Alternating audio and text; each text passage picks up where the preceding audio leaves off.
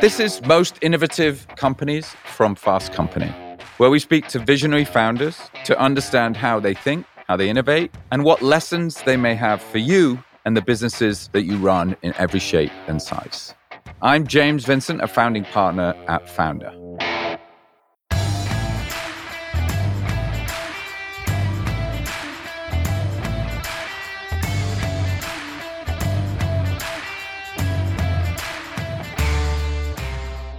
Welcome to the series highlights of the Most Innovative Companies podcast.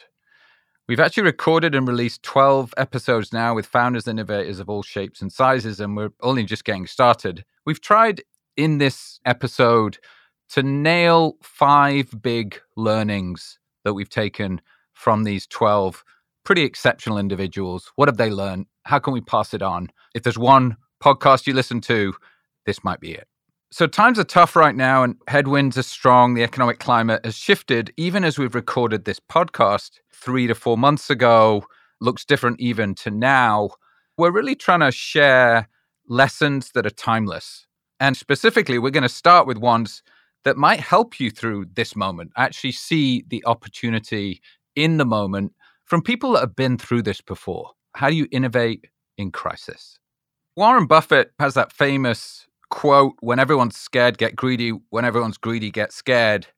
And my suggestion at this moment is not really to get greedy, but to avoid getting too scared. Innovation is not a luxury you do just in good times. It's a necessity. Creativity is a necessity. And I thought Brian Chesky really captured that so wonderfully in this notion that creativity gives you a third option. You know that moment where you have 2 bad options and you really don't like either? Well, guess what? If you bring creativity to it, maybe, just maybe, you have a third option. How many Fortune 500 companies are run by a truly creative person? Not many, and maybe that's understandable. Now take the Fortune 500 and ask, the average Fortune 500 company probably has 12 people on the board, 6,000 board members. How many of those are creative people? Not many. How many creative people on the executive team? Not many. Somebody once said, numbers are the language of business. I said, no, it's not. Language is the language of business. You just think it's numbers. And I think that the key is that it's not about creativity should drive everything. It's that it should be in the room. It should be in the conversation. And you ever have those bad trade-offs where there's no good solution? That's when creativity is really helpful. Because when you have 2 bad options, creativity sometimes allows you to design a win-win, a third path.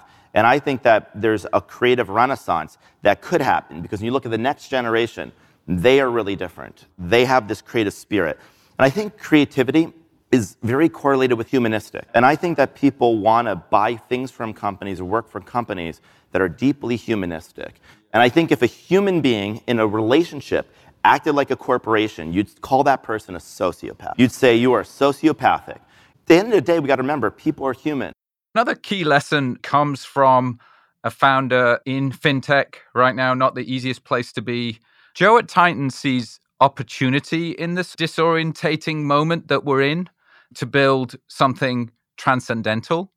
That actually, if you're smart and keenly aware of what consumers and customers want, perhaps it's a real moment for building a culture of innovation. It's totally wise to ensure your ship is sturdy, it can last through the storm.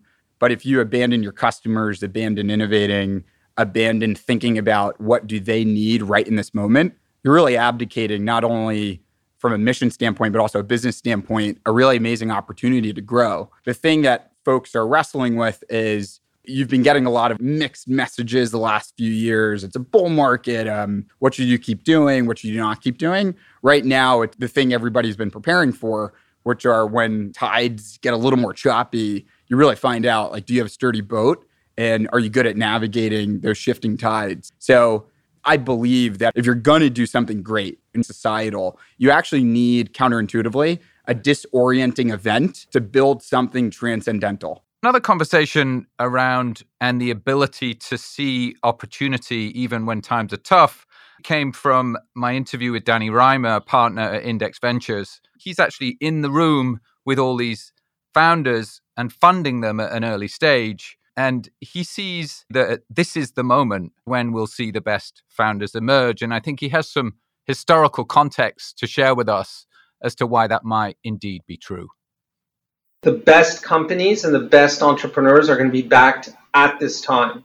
Because if you are starting a company right now, you mean it. So we're going to love that. You're not going to start a new company today in this climate without really wanting to do it. So you already get that check. The second point is you're ready for a very difficult environment. You're ready for the fact that you're not going to raise as much as you would. And I can't prove this, but I think that companies are inversely proportional. Their success is inversely proportional to how much they raise in the earliest rounds. So the fact that you don't have that much money on your balance sheet is actually going to make you a much more creative, much more resourceful company. And then the third part is if you are starting a company and it is going to work in this time, then it's probably an amazing business. So if we look at our own portfolio, Skype was one of our first fantastic opportunities, and it got started in 2002. It was a terrible time. Adyen got started in 2008. Uber was started then. Salesforce got through 2001, 2002. So the resilience and the resourcefulness of the entrepreneurs who kick off businesses now implies that they're probably going to create much better businesses than the last crop of companies. The second big theme that's come up in the last 12 episodes is about creating an innovation culture, a resilient innovation culture that carries on through thick and thin. My co-founder and partner, Becca Jeffries at Founder, really put this well in terms of the various shapes and sizes that innovation comes in so that you can figure out how to introduce innovation culture into your company. To debunk the idea that innovation might be one size fits all, it's not one size fits all. And a lot of people think that really this is the domain of a creative or an inventor only, but we've seen so many different kinds. I think there's obviously the ones everyone expects, product innovation or entire new categories, and we have plenty of founders that are in that space. Meaty was growing meat from mycelium and creating a whole new category of highly nutritious and low-impact food for the planet. Then you've got operating systems innovation, where like the Bowery operating system with Irving that never stands still and it builds off constant iteration to make scaling vertical farming a reality. You have examples of innovation through internal structures and ways of working. And we're really seeing that with one of our founders, Jeremy, over at Zag Studios. He's scaling a singular, very unique, very passion-led personality and all of his instincts into a really huge company that's bringing amazing content to the forefront in culture. And he's doing that through beliefs and behaviors and values that he is clearly infusing into the way the company works, not like your typical studio. And then there's times where the business model itself is the innovation. And you start at the beginning with a company like Pangaea as an example. It's built as a collective dedicating to bringing niche material innovations to market, but at scale and speed. And that in itself is innovation at the core and is constantly how they operate. Since Becca mentioned Bowery, the founder and CEO, Irving Fain, did a great podcast with us in terms of innovation beyond the innovator, creating an operating system that shows innovation thrives from within. Let's listen to Irving. The bigger an organization becomes, there's at some point this implicit resistance to change. People like consistency and they like routine, they like habituation. It's really critical to ensure that there's constant change occurring within an organization. And change can occur on a product level. Change can occur on a process level. It can work in all different ways. And so we've recently made a number of changes internally to how we're working and the way we're organizing around different bodies of work. And so that will ultimately pull through, I hope, to innovation in the work itself. But it started with the process and the way the work is happening. And so I think innovation can fly at a number of different levels, but it requires intention the bigger an organization goes. And so, it's been interesting for me because, as I said, it was endemic to who we were for a long time. And it still is such a core attribute of who we are at Bowery is reinventing and reimagining consistently. And we talk as a team about not getting tied to anything that we do today necessarily as a sacred cow, and being willing to re-examine everything we're doing and the why around it. And just because it made a lot of sense 3 years ago or 5 years ago, we know a lot more today than we did 3 years or 5 years ago. And so maybe what we thought made a lot of sense or what did make a lot of sense doesn't today. And the willingness to tear it down and rebuild it again, that is a critical component to an enduring company. Another great example was Alex Wang from Scale AI, who's built one of the most successful startups of the last decade. And he had two very blunt pieces of advice about cultivating the right innovation culture that apply both to a startup and to a team within a company of any size. The number one thing is to hire people who give a shit. It's a simple thing, but I think that an unfortunate fact about most big companies or mildly big companies is that you look around and people don't even seem to care about what the company's doing anymore. It's not even clear if they ever cared about the work that they did. And this isn't a judgmental claim, but I think it's impossible to build something to make magic if nobody around you cares about what they're doing. Mm-hmm. And I think that this problem arises because there's a subtle change that happens at a lot of companies, which is when you're small, the only people you'd be able to get your company are people who give a shit. Because frankly, you're this small little company. Nobody's going to care about you unless they happen to really, really care. And maybe they're slightly crazy in the process, but they really, really care. That's the only way you attract people. It works up until a certain size. Then you get to be bigger, successful, more notable company. And a lot of people want to work at the company. And then I think what ends up happening is the recruiting team turns into a college admissions office. We have all these applicants coming in. Let's select the most impressive, diverse, and interesting group of people coming in rather than who lives and dies for the mission and who really, really cares. And this small difference of how do you bring on missionaries versus mercenaries is a really, really important thing for companies to get right. Ultimately, the company is made up of the people that you bring into your company. Your foundations are your people. Mm-hmm. And so it's really important that you get that right. And you have to hire people who just are fervent. They're just the kind of people who just care so much about what they do and care so much about their work and care so much about having a dent on the universe. And you get people who are so passionate about what your company's doing that it naturally becomes the sort of inspiring thing that drives their life. We have this belief, optimism shapes reality. We also call it ambition shapes reality. So one example, this funny phenomenon where people end up more or less accomplishing the magnitude of their optimism or their ambition. It's a really funny phenomenon. It was hypothesized for a long time. Nobody could ever break the 4-minute mile. And everybody struggled with it. And then as soon as somebody broke it, a lot of people ended up breaking the 4-minute mile. And it's just one of these things. Humans are incredible at accomplishing this sort of scale of their ambition. And when you think about that in an organization, it's so important that you create a culture where people dream really big, where people have incredible optimism for what you're going to accomplish. Because if they're not thinking big, then you sort of have no hope. Another way to put it is that thinking small is a self-fulfilling prophecy. The third bucket around innovation is recognizing what humans need in this moment and going to help solve it. My partner, Nick Barham, said it best during our partner episode, where he said there's a new wave of companies responding to 21st century demands. Perhaps the best example of that is Brian Chesky, who really understood that the pandemic had created a loneliness epidemic and that the role of Airbnb was to provide some solace and understand its role in culture at this particular moment. We hired the now current Surgeon General of the United States when he wasn't Surgeon General. We hired him because of COVID and we wanted to keep the homes clean. As Surgeon General, he picked a signature issue. He said, I want to tackle the number one killer in America. Well, what's the number one killer in America? Well, according to him, the number one killer in America was loneliness.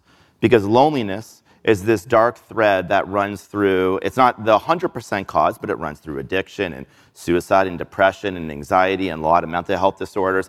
And there were studies that showed that being lonely is equivalent to smoking a pack and a half of cigarettes a day.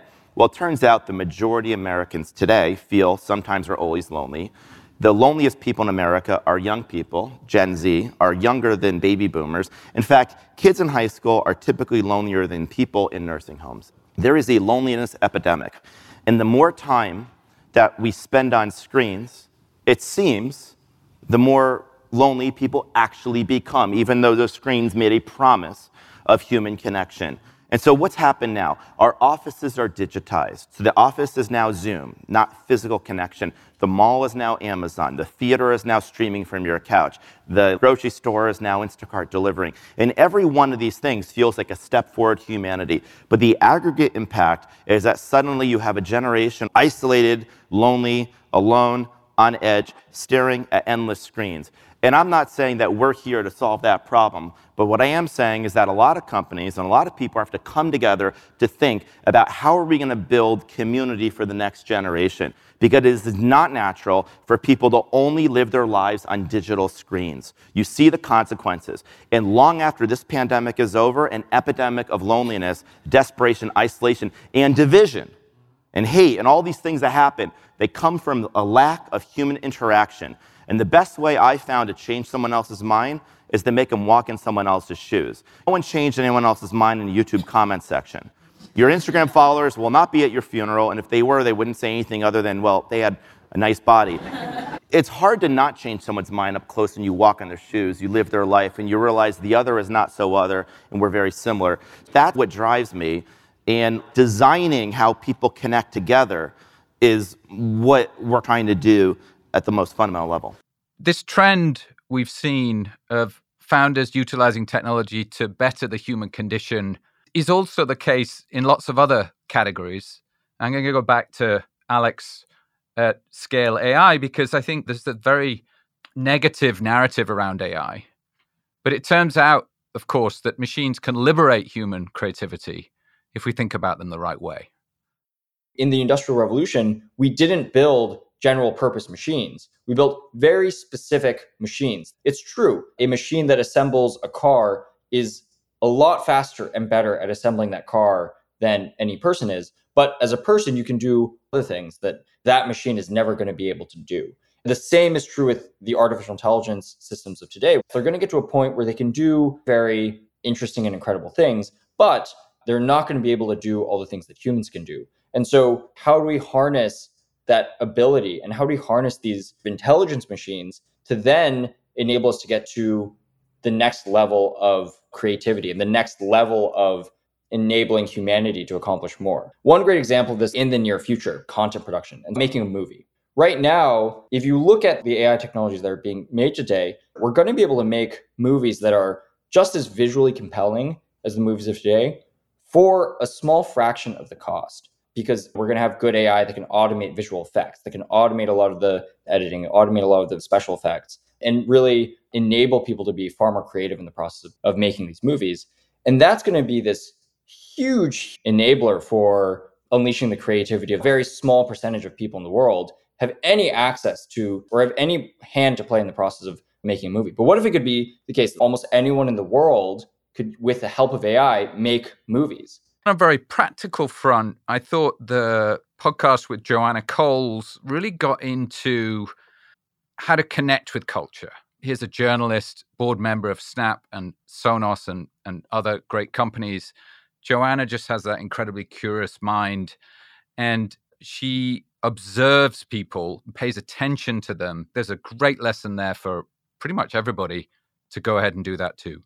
It's always worth talking to people. I think the question is, what are you asking them? What are you listening for? And what are you not hearing when they tell you things? So it's really about paying attention. And often people say the opposite of what they mean. And often people do the opposite of what they tell you that they do.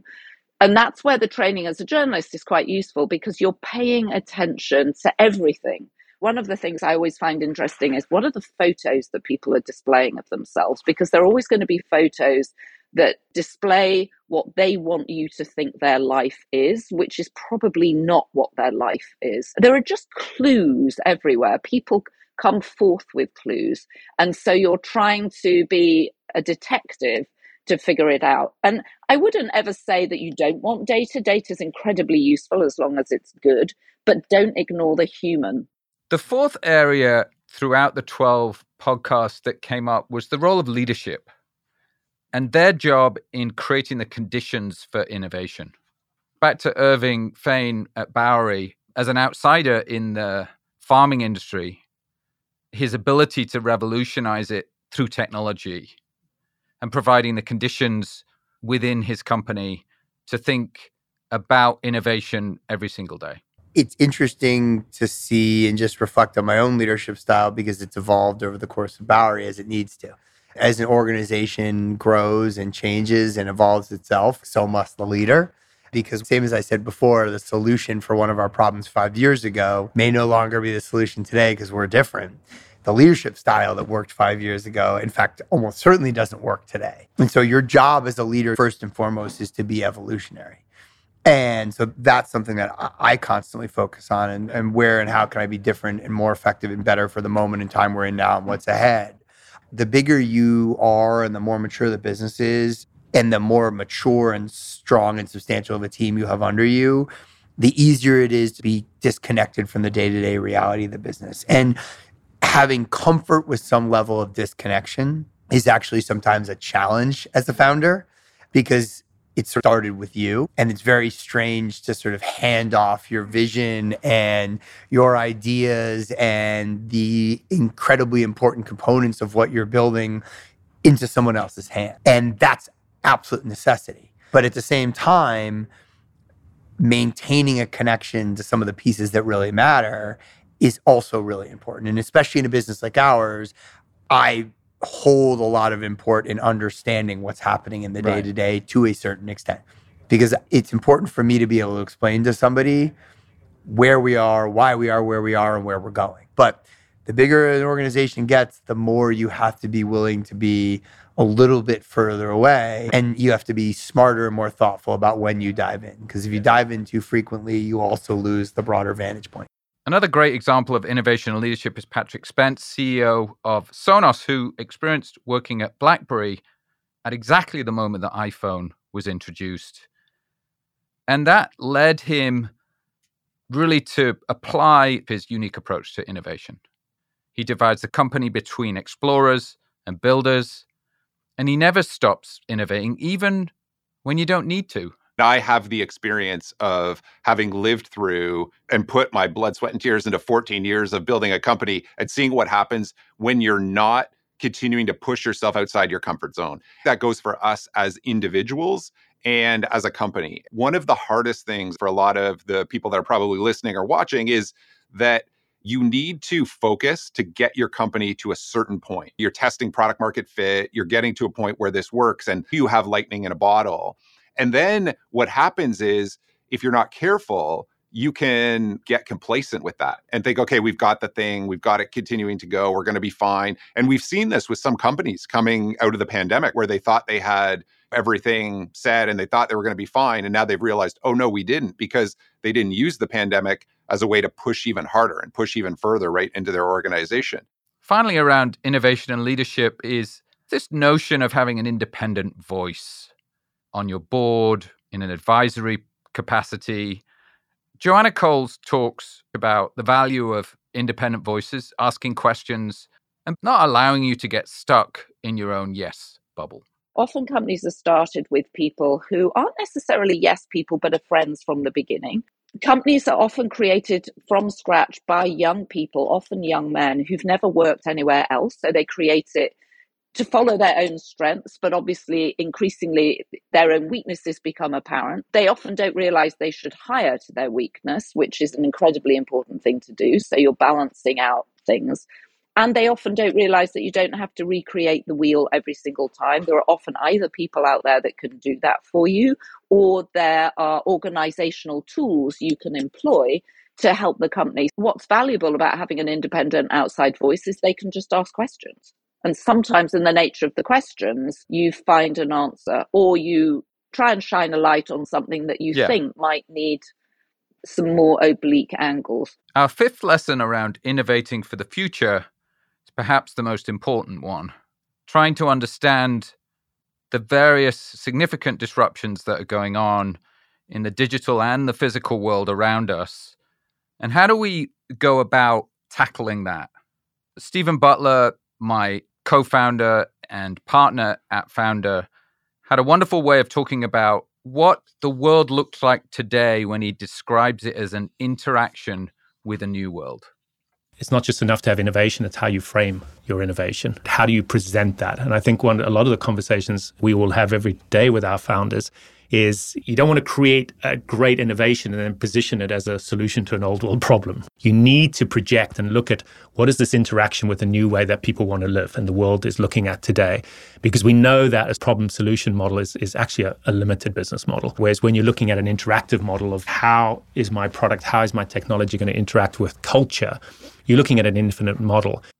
So if this new world is so radically different and we need to be not a reaction to the old world, but an interaction with the new, let's jump into a few different categories to see how they're responding to the challenge of that. The first of which is fashion. We had a wonderful conversation with Jose Neves, the founder and chairman, CEO of the global luxury platform Farfetch. He's building fashion in Web3.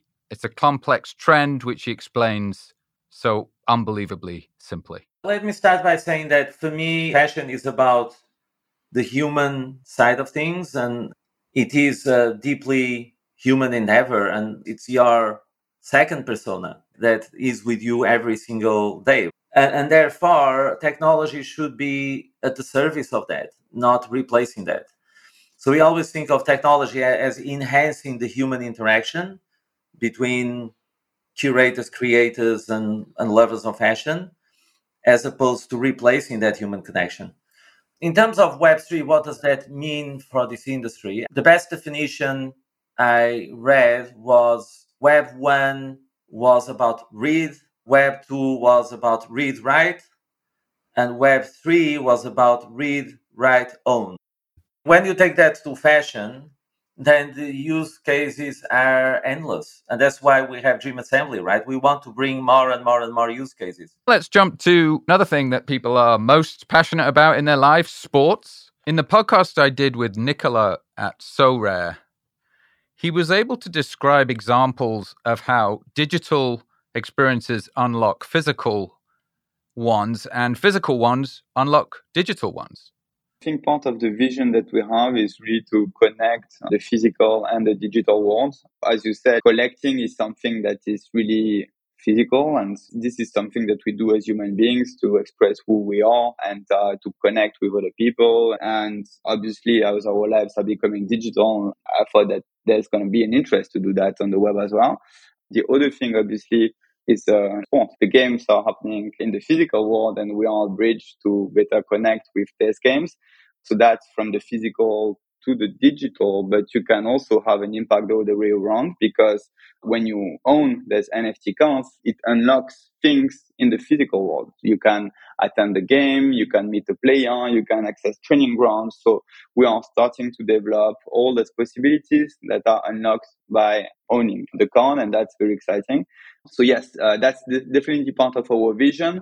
Oftentimes I get asked, what do you think about the metaverse? First, I don't know what it is. I don't know how to define it. But what's for sure is that I don't want a world where we are spending even more time connected. And I think one of the beauty of the product that we are developing is the gameplay itself. You don't need to stay in front of the screen. You collect your cards, you compose your team, and then you can go outside, have fun with your friends or do sports, whatever, but you don't need to play in front of the screen. And that's something that's very important to me. I really don't want to contribute to this hyper connection to our living. I want to help at least stabilize, if not decrease it. So now let's jump to perhaps the thing that you love doing the most, which is shopping. Albert Sanger is the founder and CEO of Nate, which was designed for a new generation and the way that they want to shop. He was trying to avoid what he described as shopping traps and create a place where you can shop without being tracked, not risking your privacy. There's no zero-sum game involved, and that Nate might be something in this single storytelling universe that you might literally carry with you from one place to another without jeopardizing your privacy, without being followed. Most people think that there is this inherent conflict between wanting to protect your identity and wanting to share who you are with your friends. It is okay to want both. And if the company tells you, oh, you cannot have both, walk out as soon as possible. If you hear that, like seriously, like so it's run, not a zero-sum game. It is not. Right. It is not. You've made to believe that it is, but that's just business model design. And so I want to make sure that you can have both. Machines are there supporting you to make sure that you can be as human as possible. And you are intentionally controlling all the data points that you are leaving behind. And now let's jump to a meta trend, which is the creator economy. Jack Conte at Patreon had a prediction about the future where creative people and creators do indeed own what they create. There's a whole new world where the aggregators aren't the ones being paid, but the people creating it are the ones being paid. A huge opportunity for a whole new generation of people to operate and innovate in their own manner. What has become clear to me over the last 5 years is the change between when we started and where the world is now. Because now the world has woken up to how dumb this first model of paying artists was over the first 20 years of the internet and how it must be fixed. And now everybody's got this term that they're throwing out called the creator economy, which always makes me laugh a little bit because as if this is the first creator economy. There have been many creator economies for thousands of years, different business models and ways that creators have made money. It's just that the last 20 years of it really sucked for artists. And now it's finally getting back to a more full fleshed out economy where artists can make money again. But I feel like that new trend of power shifting away from institutions and back toward individuals, and in particular toward creators, and creators getting autonomy and control and leverage of their businesses, of their media, of their ownership, of their payments methods, of everything. That trend is now coming at the world 1,000 miles an hour and nothing can change it. And granted, I'm an eternal optimist here, but what is happening right now is a sea change in favor of creative people.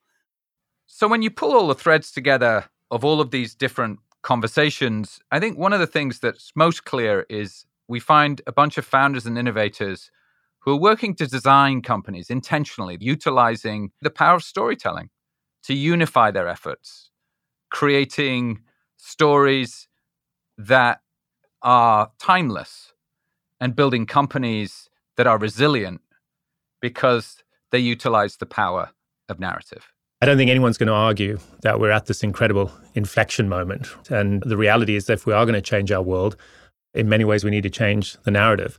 And I think it's important to recognize that brands and businesses can be one of our most effective vehicles for narrative change. And if we can raise the bar at that level, there's no limit to what we can achieve. The reality is, though, is the route to that profound change through positive innovation lies in this idea that business can be part of our human future. It doesn't need to be its own story. And narrative is this way of reconciling and realigning businesses, ethics, and humanity.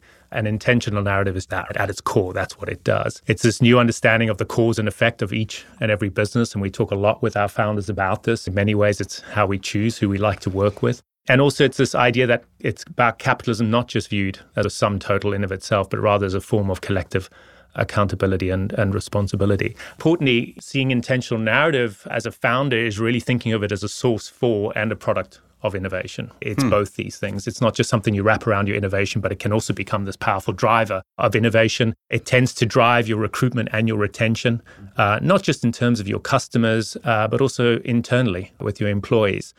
What's been so wonderful about talking with these founders and innovators is that they're all so clear about the impact they want to have, that they can tell their story and setting a course that might need to tack one way and another way, but their intentions are clear. And the strength of their companies is going to be more resilient as a result. I can't wait to see how their stories play out. So we hope you've enjoyed the first 12 episodes of Most Innovative Companies. We're going to be doing more, so don't worry. If you're intrigued by any individual one of them, you'll find an entire podcast where you can go click and listen to everything they said. We tried to just grab the key salient points from them, but there's plenty more in there. Hopefully you'll find that nourishing and a useful tool for you to figure out as you amass all of the lessons together This podcast was produced in collaboration with Stephen Butler, Rebecca Jeffries, and Nick Barham, my partners at Founder. And there was a huge team involved at Founder, and I want to just make sure that they all get some credit here for the great work they did. And as follows: Naomi Bartle, Camila Di Galoma, Rehan Bal, Celine Naki, Amanda Goli, Ade Meluish, Malik Drawi, and Mine Kakmak.